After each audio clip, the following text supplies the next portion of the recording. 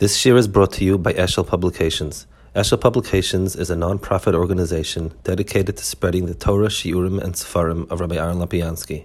For sponsorships or more information, visit eshelpublications.com. We were speaking about the Masorah of Torah Shabbat Peh. We spoke about Bez Nagadol. We mentioned the Gemara and the Chesimas HaGemara and why we can't argue. We mentioned two shitas. There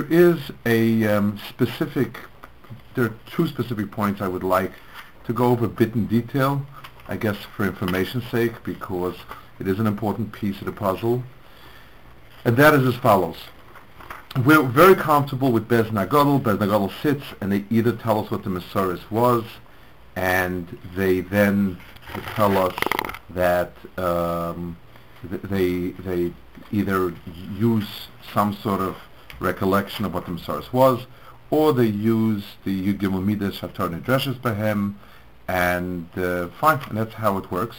Or they will make takanas and gzeres, and that's also fine. This question is, our whole Gemara is full of drushes. Chazal are constantly sitting and darshaning all sorts of halachas. Almost every machlokas is somehow totally with a drush or something.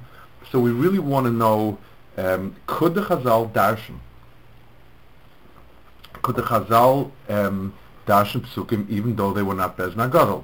And we said that the final compilation of the Masorahs of the Gemara was had a din of Bez Nagadol according to some shittas, and that's fine. But the individual Tanoim and Amoraim are arguing in all sorts of things, and it appears to us that they're using Yud Gimel Middos.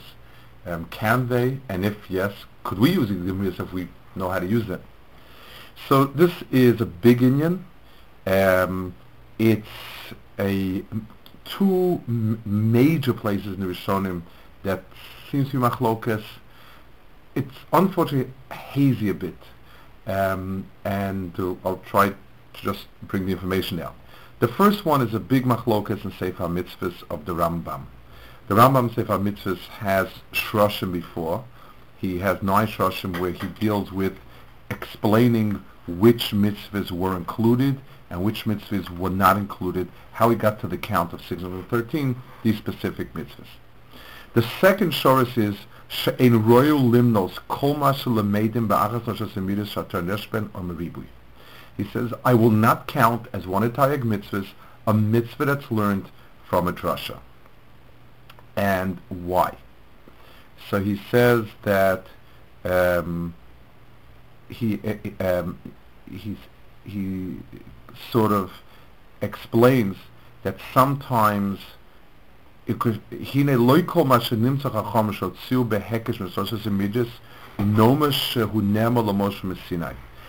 everything that Chazal came up with in the 13 Middos will we say that this was given to Moshe b'Sinai.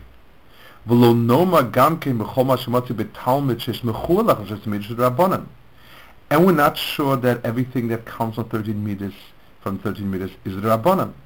Sometimes it's Mikubal for Moshe b'Sinai, and we also are masmech at the Yud Gimel Middos. Sometimes it's a branch of the Rises, and therefore we're not sure. So the Rambam is very, very not clear what he means exactly. I would assume the simplest explanation is as follows, that learning from Yud Gimel Middos itself can be one of many things, and therefore it's not clear to us that it is in fact a Doraisa. It can be an asmachta, it can be just a branch of an existing mitzvah, and so on. That would seem to be the flow of the Rambam.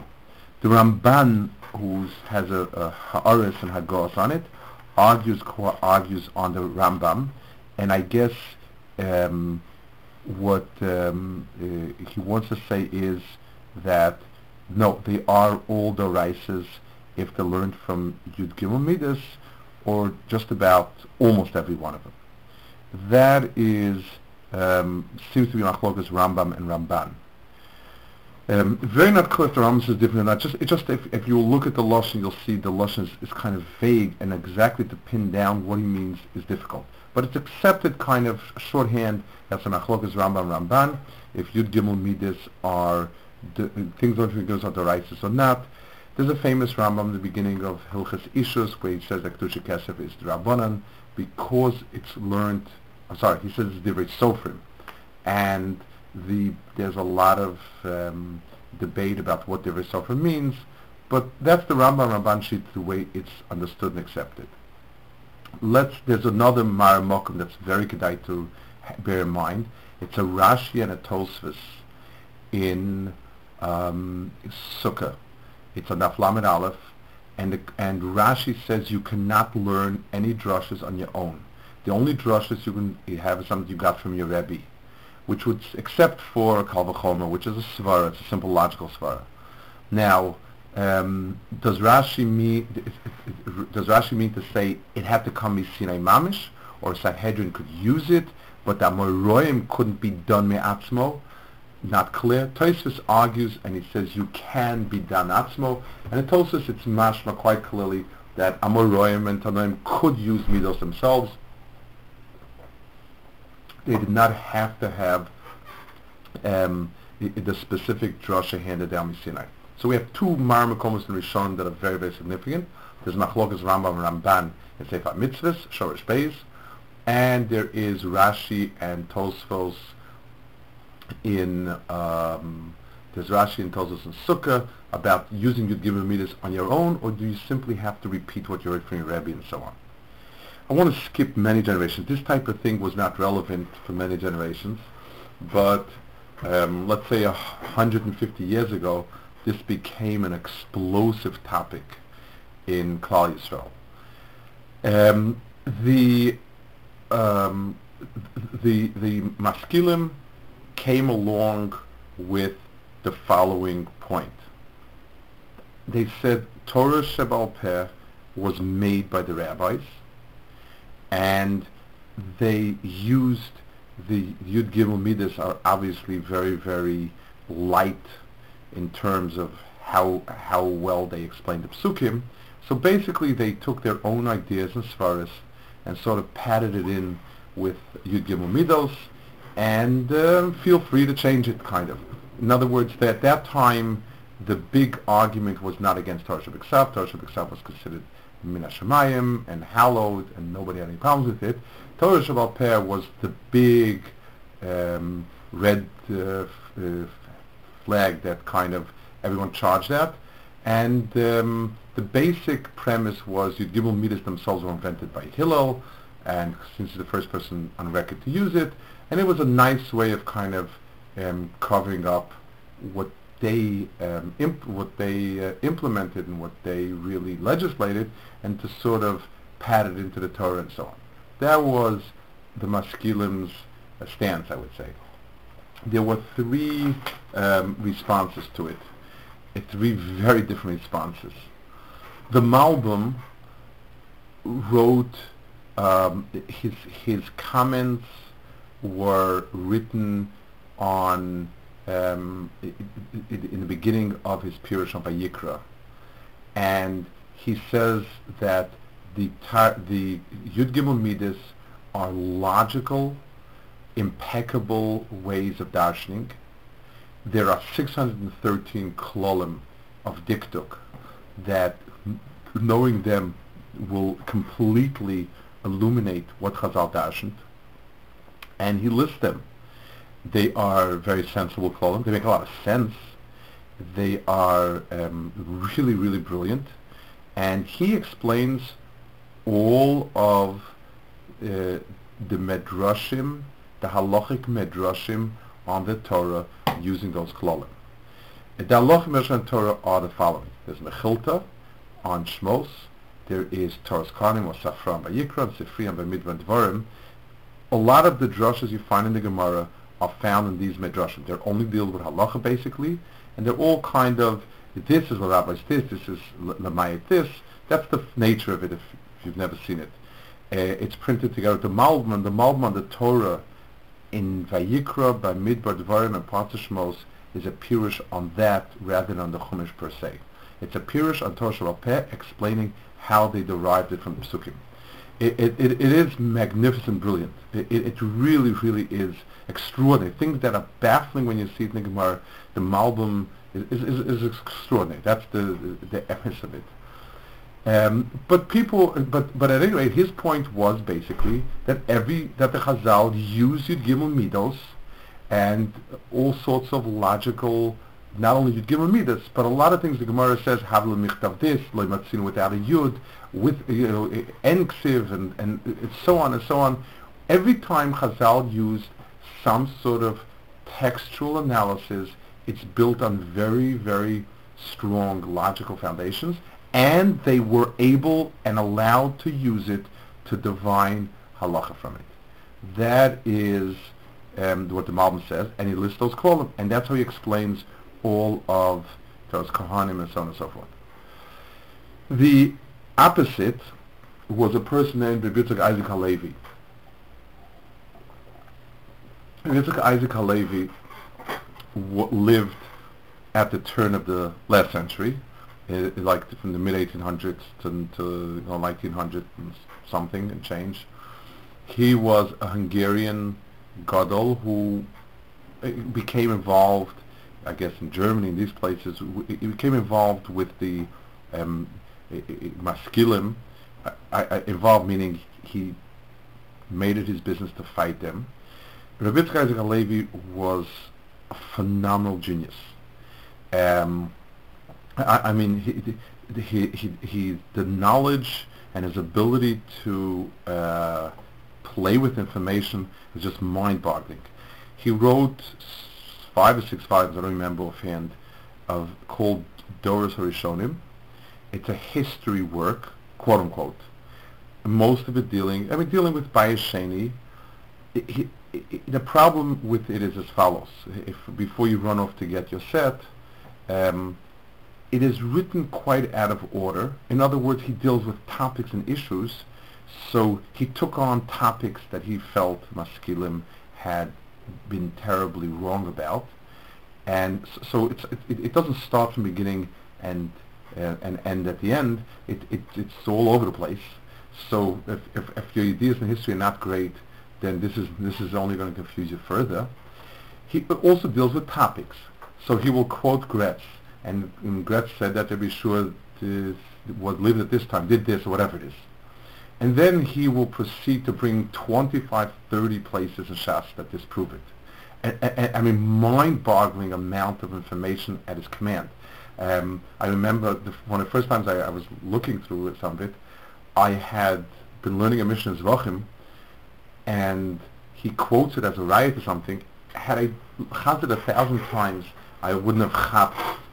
He took out some very ancillary fact from it, but he had it as command. It is stunning.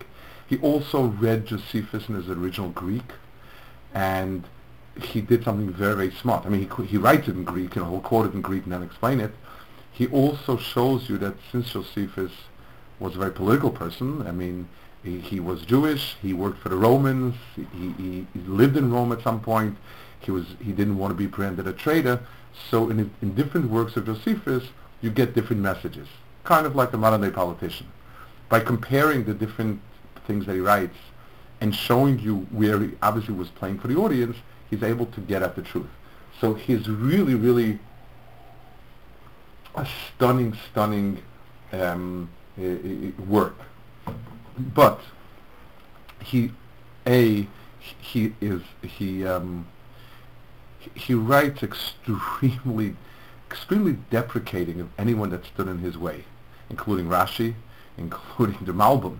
He writes very, very sharp Lashonos against the Malbim and very cynical Lashonos. Basically, his point is as follows, and his point that he's trying to make is an extreme point, but he does have some magnificent proofs, but at the end of the day, I don't think that's his point. He said Yud Gimel Middos for Tanoim HaMaroim was meaningless. It simply was a way of a mnemonic device to remember stuff. That's all it was. Nothing more, nothing less. which is astounding, because that means that the big part of our Shas is kind of just memory pain. yeah. It's like sort of to polish up. It's like sometimes when you read a modern day psak of an Israeli secular judge, he will brush it up with a few chazals and a few psukim and maybe a quote from Bialik or two, just to give it sort of a Jewish flavor. But he has two very he has many rayas. The Marshal, there's a huge sugya in Shabbos, about 2 blot long. Where do we learn Tumas Avodah Zarah from? Tumas Avodah Zarah is Rabbanan. There is no ifs, ands, and buts about it.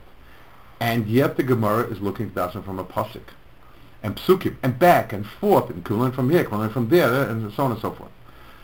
So Rabbi Zelig says, well, what are you going to say over here? And he has another sugya or two like that, where the Gemara will go to a longer richos on something that's clearly Rabbanan l'chol, not as shaili.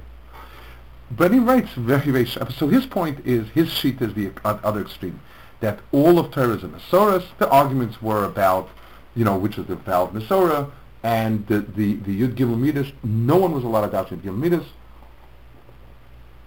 Therefore, they were all wrong, and so on and so forth. That's I would say the extreme.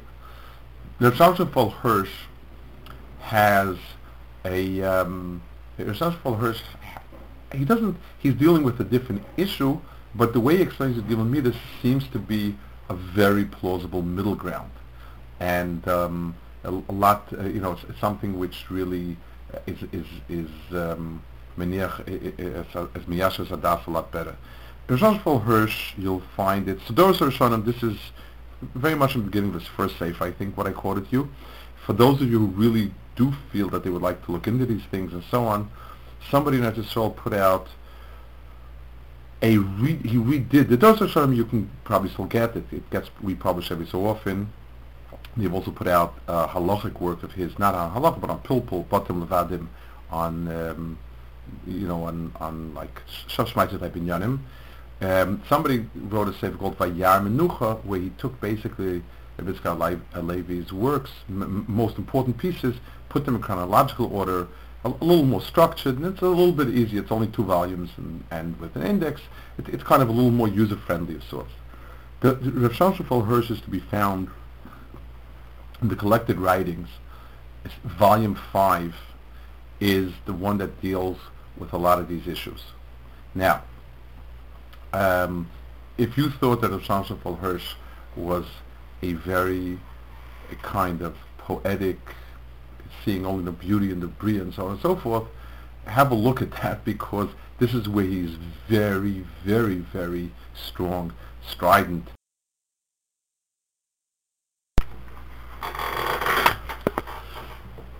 We're holding by Rav Sh'haTorah Hirsch's shita, and like I said before, one thinks of Rav Hirsch as being sweetly poetic and kind of a very, very benign, saintly person, which he was, but the tzad, his kanos and his strength comes out in this volume actually. And let's just give a little background, because it's a sugya in history. There was a reform movement. Reform movement basically went and said it's all a bunch of nonsense, and let's dump the whole thing pretty much, and that's how reform went. So, Rav Sh'haTorah Hirsch came in a sense after reform had devastated Germany, and he wasn't going to argue with that. He was just going to take people that were lost and bring them closer to Hashem. There wasn't much to fight with the reform anymore. However, there was another movement which became the forerunner, I guess, of the conservative movement today. It's called the positivist history, and it's Chaim Frankel, Krachmal, to some degree, Gretz. Basically, these were people that said Judaism is very, very important. Judaism has a long tradition of thousands of years. You don't play around with it. People who made these laws were very wise people who withstood the test of time, and very, very, very positive, but very clear that they came not from God, but from wise people. Some of these people were his own Talmidim. There was a whole, this is what became, I guess, more the beginning of Yiddish Wissenschaft, with Jewish studies, and very similar, I guess, to what the conservative movement was, the JTS is today, or was yesterday. The scholarly, seeing a lot of value and having a lot of positive feelings about Jewish histories and traditions, but denying that it came from Hashem. The place, and the one that, so he has a lot of pieces against Gretz, but Gretz was quite clearly not in his camp. There was no Havamina, so he attacks him on a lot of historical inaccuracies in the way he writes about Chazal. That takes up a big part of it. He then he reserves the strongest and attacks against somebody named Zechariah Frankel, who wrote an introduction to Mishnah, to Talmud, and that's really where he goes after. The point, the introduction to the Mishnah starts with a very, very flowery language, explaining how wise the men of the Mishnah were, and how the making of Jewish laws could only trust the most wisest people, and very, very flowery language. But if you look at it with an open eye, basically the point is, but it's not God's word anymore. He really lashed out against it. Other Rabbanim defended him. Some Rabbanim defended Frankel, not him, called him a kanoi and Chil Hashem because he wrote it in German, and he responded that he will eat every word of his. All Zechariah Frankel has to say is, I believe that Torah Shabbat came from Sinai, and I will readily admit that I was, that I was vile and nasty and so on and so forth. Let's just hear that sentence. And it never came. But he does write within the context of that piece, he writes that the Yud Gimel Middos basic function was a double check on the Mesorahs. In other words, the following. Everything that's in Torah Shebaal Peh has a remez and a shoresh in Torah Shebiksav. The halachas themselves were given Misinai, but they also have a drasha, except for a handful that we shall call, that the Gemara calls Lachim Sinai. Lachim Sinai means it has no shoresh in Torah Shebiksav. There is nothing we can associate it with. Everything else is associated with something. And that provides for us a very strong double check on the halacha. So two Amorim are arguing. Each one says, I remember my Rebbe said this one says, I remember my Rebbe said that. So we can use Svar to determine which one Rebbe said, which one did. And then he asks him, Minno Hanimili. A halacha like that has to be someplace. Where do you think you can dash it from? He says, I dash from this pasuk. No, you don't, because I need it for something else. So there is, the Tanoim and Amoraim could not use Yud Gimel Middos to learn new halachas, but it was a very valuable tool in ascertaining the veracity of the old halachas. That's pretty much, he's not making that point off Hirsch, but that's the thing that he keeps saying. It's as if it's very clear that that's how he understood it. So in my mind, it's a kind of middle ground between the two extremes of everything just being an asmachta ba'alma from memory, or everybody being able to take out their diktuk and making halachas. Those are three approaches to this, to the inyan over here of how the drushes work. To complete, I guess, the point, I would like to add another hezber that a little bit the Or Chaim HaKadosh says it in one way, and the Maral says it in another way, to just complete the picture about something, about the Rabbanans. The Or Chaim HaKadosh says that the Ikar HaMelos BeTorah is to be Mechaber Torah Shebaal Peh Torah Shebiksav. Meaning, the reason, it's not only that Chazal used Yud Gimel Midas as a check, but actually it's very important that when we learn, even when the Chatchila learned the halacha, one needed to see it ramuz in Torah Shabbat. The shleimus of Torah requires that Torah Shabbat and Torah Shabbat be inextricably bound together. That is the way in which he described it. That's our Chaim Kodesh. The Maral says a Yesod, and this is very good Yesod for understanding the Rabbanan and Drushes for Rabbanans, which Rabbi Yitzchak Zalevi raised, like we said before. And he says the following. In the Torah itself has many inyanim that are Torah correct, but the Torah did not mandate it. For instance, let's take an example. It says Viskadashtem v'yisem k'toishim, that that's one is learned from Mayim Rishonim, one is learned from Mayim Achronim. Both Mayim Rishonim and Mayim Achronim are Rabbanos, no doubt about it. So why do we learn it from a pasuk? So Mal says it's the other way around. The Torah does have a concept of Mayim Rishonim Achronim, but did not mandate it. The Rabbanan mandated it, but the Rabbanan had a feel for what the Torah wants, or what the Torah holds to be a real inyan. L'mashal, Tumas Avodah Zarah. So by learning it from Psukim, what we're saying is the Torah describes a Tumas Avodah Zarah, but doesn't actually mandate it and doesn't put it into the halacha. The Torah wasn't mechayev it. So the chiyuv is Rabbanan, and therefore all din Rabbanan apply to it, whereas the actual but the actual mandating of it is that there's Rabbanan, but the Torah already spoke of it. So this is kind of a hashlama to what to the point Rabbi Tzadzik. Yes. That last point, Rabbi, that Rabbi was speaking about the Maharal, would that only apply to the Rabbanans that come from a pasuk? Probably. In other words, there were Rabbanans that quite obviously were just Gzeros and so on. But Rabbanan came along, and a very good raya to that, the Avi Avos of that would be Kriyas Megillah.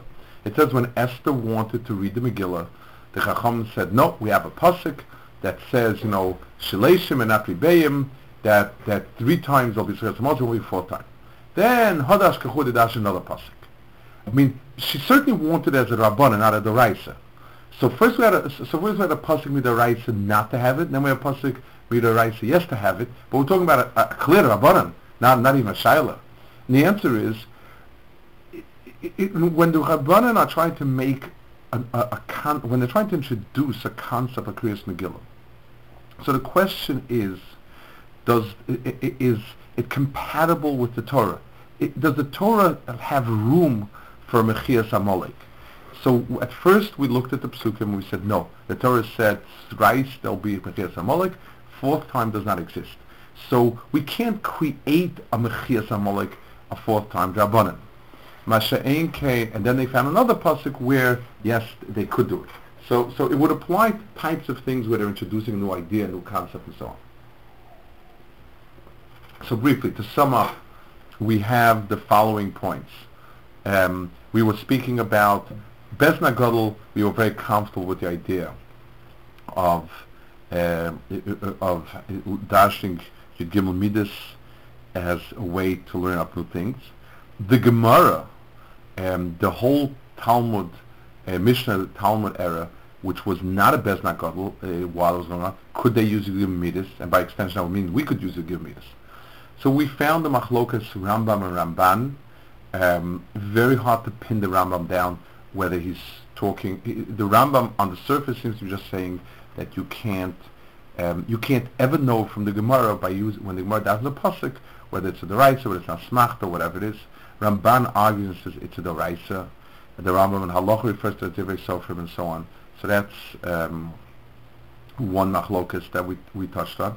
We mentioned the Machlokas Rashi and Tosfos in Sukkah, whether can every person, and I assume the person we're talking about would be a Tana Amora simply because they had the know-how, can you darshan Psukim on your own or not? Rashi says only Kal V'chomer because that's sort of a logical svara, and Tosfos says yes you can. Then we mapped out the three major approaches of the last generation, where these topics became very, very, they became very actual, and there was a lot of polemic around it, and that is the Malbim who gives ironclad dikduk rules that basically anyone could have used because they're simply logical dikduk rules, very, very sharp and very insightful ones. To Rabbi Yitzchak Isaac Halevi, who says the opposite, that everything had to come from Masoros, and these all the drushes in the Torah are just smachtas ba'alma. To what we saw, what I think Rav Shlomo Hirsch understood, and I think many others understand it that way, that it is a double check system. In other words, every halacha in the Torah, came in itself and has a place in a drasha. We can use that drasha to help us understand the halacha itself as well. Just, I guess, to give a few marmakomas for reference, on these type of topics, there is a sefer called Kol Kisei Marat Chias. Marat Chias was a Rav in Europe at the time of Chassam Sofer. He was considered, I guess, what we call today modern Orthodox. Actually, Rav Chutner's daughter wrote a doctorate on him. He was a very interesting person. But he wrote a sefer, it's a collected of works. He dealt with a lot of these topics about Torah Shabbal Peh and so on. It's quite long. It's 2 volumes. One is Shuvas of his, but it deals with a lot of these off topics. A Navi Bim Chadash Halachis, a Rasha, a Melech, drushes of Chazal, and all of these type of things called Kol Kisei Chios. Basically, these are Sfarim that deal with all of these things. If we have a few minutes time left, we do it. What? Yeah. We have 15 minutes. Okay, so I would like to go on to be mashlim another topic we raised. And that was we spoke about Chasimus Talmud. What about for us arguing with the Sh'HaTorah? Shas, we saw that Chasimus HaShas has its dynamic, and that's that. What about the Sh'HaTorah? Are there any poskim today? Is there anything today that we can look on definitively and say we cannot argue with it? So there is actually there's a place where we can deal with it, and it brought down in halach itself. Let's slowly. The Sh'haTorah himself paskind, and the Beis Yosef writes the following. How did he come to the Sh'haTorah? He says that today we can no longer paskin through rayas or tainus, and therefore he was going to take the 3 great poskim, the Rif, the Rambam, the Rosh, and paskin 2 against 1. That is what he uses as a rule of thumb, because he doesn't feel he feels we no longer have the ability to paskin a din from the Gemara ourselves. If one of those 3 didn't have an opinion, and it was machlokas, he would use the Ramban and the Rashba and the Ran and the Mordechai and so on and so forth. And he said if there was a topic that none of the 3 spoke about, he would try to go. The lashon is nifso kedivrei chachamim for samim shekos v'daitem bedinahu. V'derech zu derech hamelech nechoina v'das laharim michshol. So basically, he says the right way to paskin is to go with the general, with the great Amudei Hora, and that's it. Why did he pick those 3? How did he get to those 3? He writes, Geheim Shloshes Amudei HaHora Asher Beis Yisrael Nishal Berasem. Klal Yisrael as a whole, if you encompass everybody, these are the 3 great poskim that Klal Yisrael has accepted. The Ramah argues, obviously. And the Ramah has a seif on the Torah called Darkei Moshe, and his Akdami writes the following. He says it's very nice that the Beis Yosef looked up at the Gdolim and he passed him like the Rif and the Rambam and the Rosh. But he says, I don't understand, he says, you go Basa Basroi, not Basa Kamoi. What about the great Gaonim that arose afterwards? The halacha is you pass him like Basroi and not like Kamoi, and therefore you must take in the opinion of the later poskim. And he says, besides which, he simply disregards the minhag of Ashkenaz, that they all go with Tosfos and the Maram and the Rav Yah and the Mordechai and the Ashri and the Balatur and so on and so forth. So, and he says, I don't understand, he says, we have the great poskim in Ashkenaz, the Zarua, the Mordechai, and so on and so forth, and therefore he says that we Bnei Ashkenaz should not go like them, and therefore he made his seif as Ashlamah to it. So it's very, I guess if you needed to ask yourself what is the gather, so to speak, why? So what binds us? Can we paskin not like the Sh'ulchan Aruch? That's sort of the issue, and the Sh'ulchan Aruch, its validity, the way he himself writes, is because of this is the poskim that Karsel has accepted. So let's say that were to change. In other words, is it in any way different than having poskim that are, let's say, all the poskim they would start doing differently? L'mashal, and here we have something that is very shaykh, the Magen Avram and the Taz, and all the later Nosekalim would paskin not like Ramah, not like the Sh'ulchan Aruch. So possible it would change. In other words, we do. In other words, where the Nosekalim disagree with the Ramah and the Sh'ulchan Aruch, we go with them.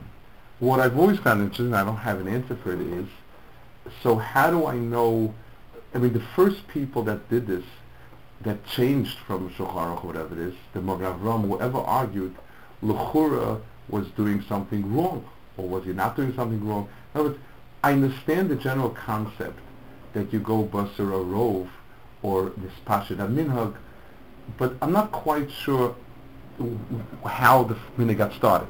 I have the same issue actually with the, we have takanis and gzeres that were not nispashit, and therefore the Rambam says if they're not nispashit, they're not chal, or they can be overthrown, whatever. But what does it mean not nispashit? Like, who was the first shegitz to say no? I don't have a clear. There is one more place where what is considered to be normative halacha is mentioned. This is a very important place.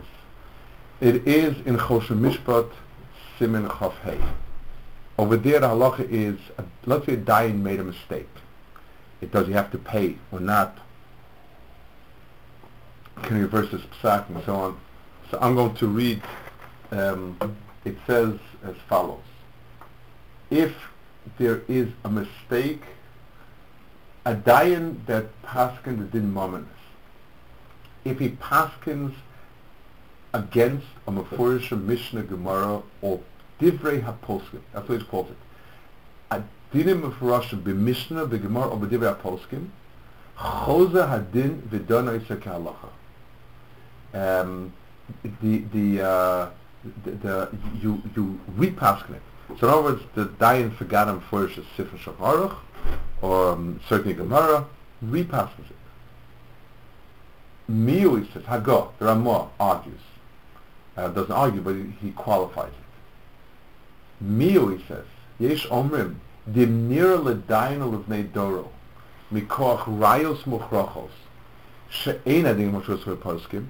Let's say the poskim, the Rambam and the Rif and so on wrote that. But the dayan and the people's generation feel that they made a mistake.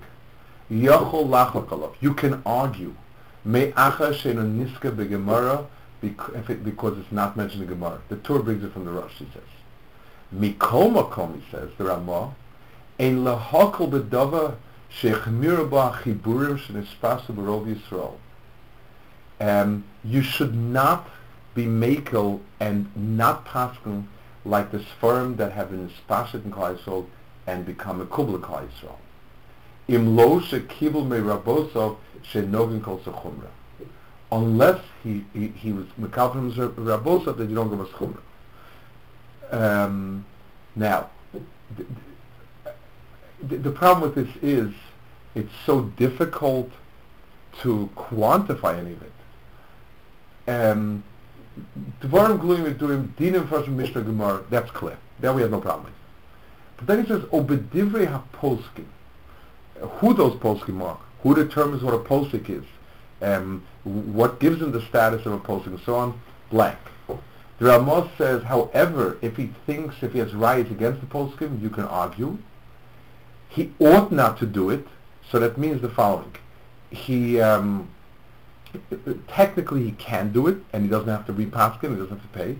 He ought not to do it. It's not appropriate to do it, unless it's a kalmi rabble. So was his rabble doing right or not? Very, very hard to figure out what that means exactly. The Goyen over there in Simcha Hay says, why is it that after the Goyen says that you can argue on the Gaonim, and it doesn't mean himself, he means the Gaon of Talmud. Me'achas aliska begemara, the al hagemara ein reshus lahosef lo legroa kolsken lachlok. You can't add to the Gemara or take away from the Gemara, certainly not to argue. Which is very not clear what he means. He says you can't argue on Dina. So what it means that you can't add or take away, not clear in the Goyen. Yes. Doesn't the Gaon argue on the Gemara in places as well? No, the Goyen never argues on the Gemara. The Goyen argues on Rishonim, never argues on the Gemara. Faket. The Goyen goes very stark. The Goyen will go with Gemaras against against Rishonim. What is not uncommon in Sh'HaTorah is the Beis Yosef, the Mechaba, will go with Dina the Gemara. The Ramah will bring Minhage Ashkenaz, which many times are different than the Gemara, and the Goyen will be noted to the Beis Yosef because it's Dina the Gemara. It seems to be not uncommon in the Dark Yapsak. So this is a whole area, and the Chazon Ish writes in a letter, the Chazon Ish writes in a letter that there are certain people that we look to as the Matike Ashmua and the Goyen and the Sh'HaTorah. In other words, for us, and this is, I guess, the Chazon Ish kind of l'shitaso, that even the Gemara itself, it's just that there was a sense that the Masoros went through there, and so if we basically there's a sense that there has been a Masoros, and it's not, when a person comes along, digs up a Rishon someplace that never was part of the main Masoros Klal Yisrael. We do have a Masoros. We have the Rif, we have the Rambam, we have the Rosh, we have the Tur, we have the Beis Yosef, we have Sh'HaTorah, we have Ramah. There has been Klal Yisrael's Masoros. There are very interesting shittas, all sorts of shittas, but they don't seem to be part of Masoros. Al Kopanim, I did leave off a few things that are unclear, and they are actually unclear. I mean, I think it's important at least to know where and what. So when somebody says you can't argue Sh'HaTorah and Ramah, the truth is there are places where they argue, and the klal is where there seems to be a huge consensus of poskim. You go basroi. Any one individual would not go against it, would not argue with Kamoy, but when there's a large consensus, you do seem to be able to go with it. So that takes care of a second point, and we'll move on in Mitzvah Shem next week. But I wanted to cover basically the two areas we covered to finish up Yud Gimel Middos and times at Gemara, how that worked, and today what becomes binding. So the Gemara, the Shas, Chassidus Shas seems to be based on the Gemara that Ravina and Rav Asher Sof Hora, and that's the Gemara, that's the basis for it. And last week we saw different shittas in it, and after the Gemara, there is something that the Sh'HaTorah calls Divrei Poskim, which is obviously something that's hard to quantify. There is the Ramah that says that's not absolutely binding, like the guide says that the absolutely binding is only the Gemara, but it's something that a person should bear in mind and not paskin differently, unless the Ramah says he has a Masorah from his Rebbe. Very fascinating piece, but I think that's just the shleimus of it. Okay.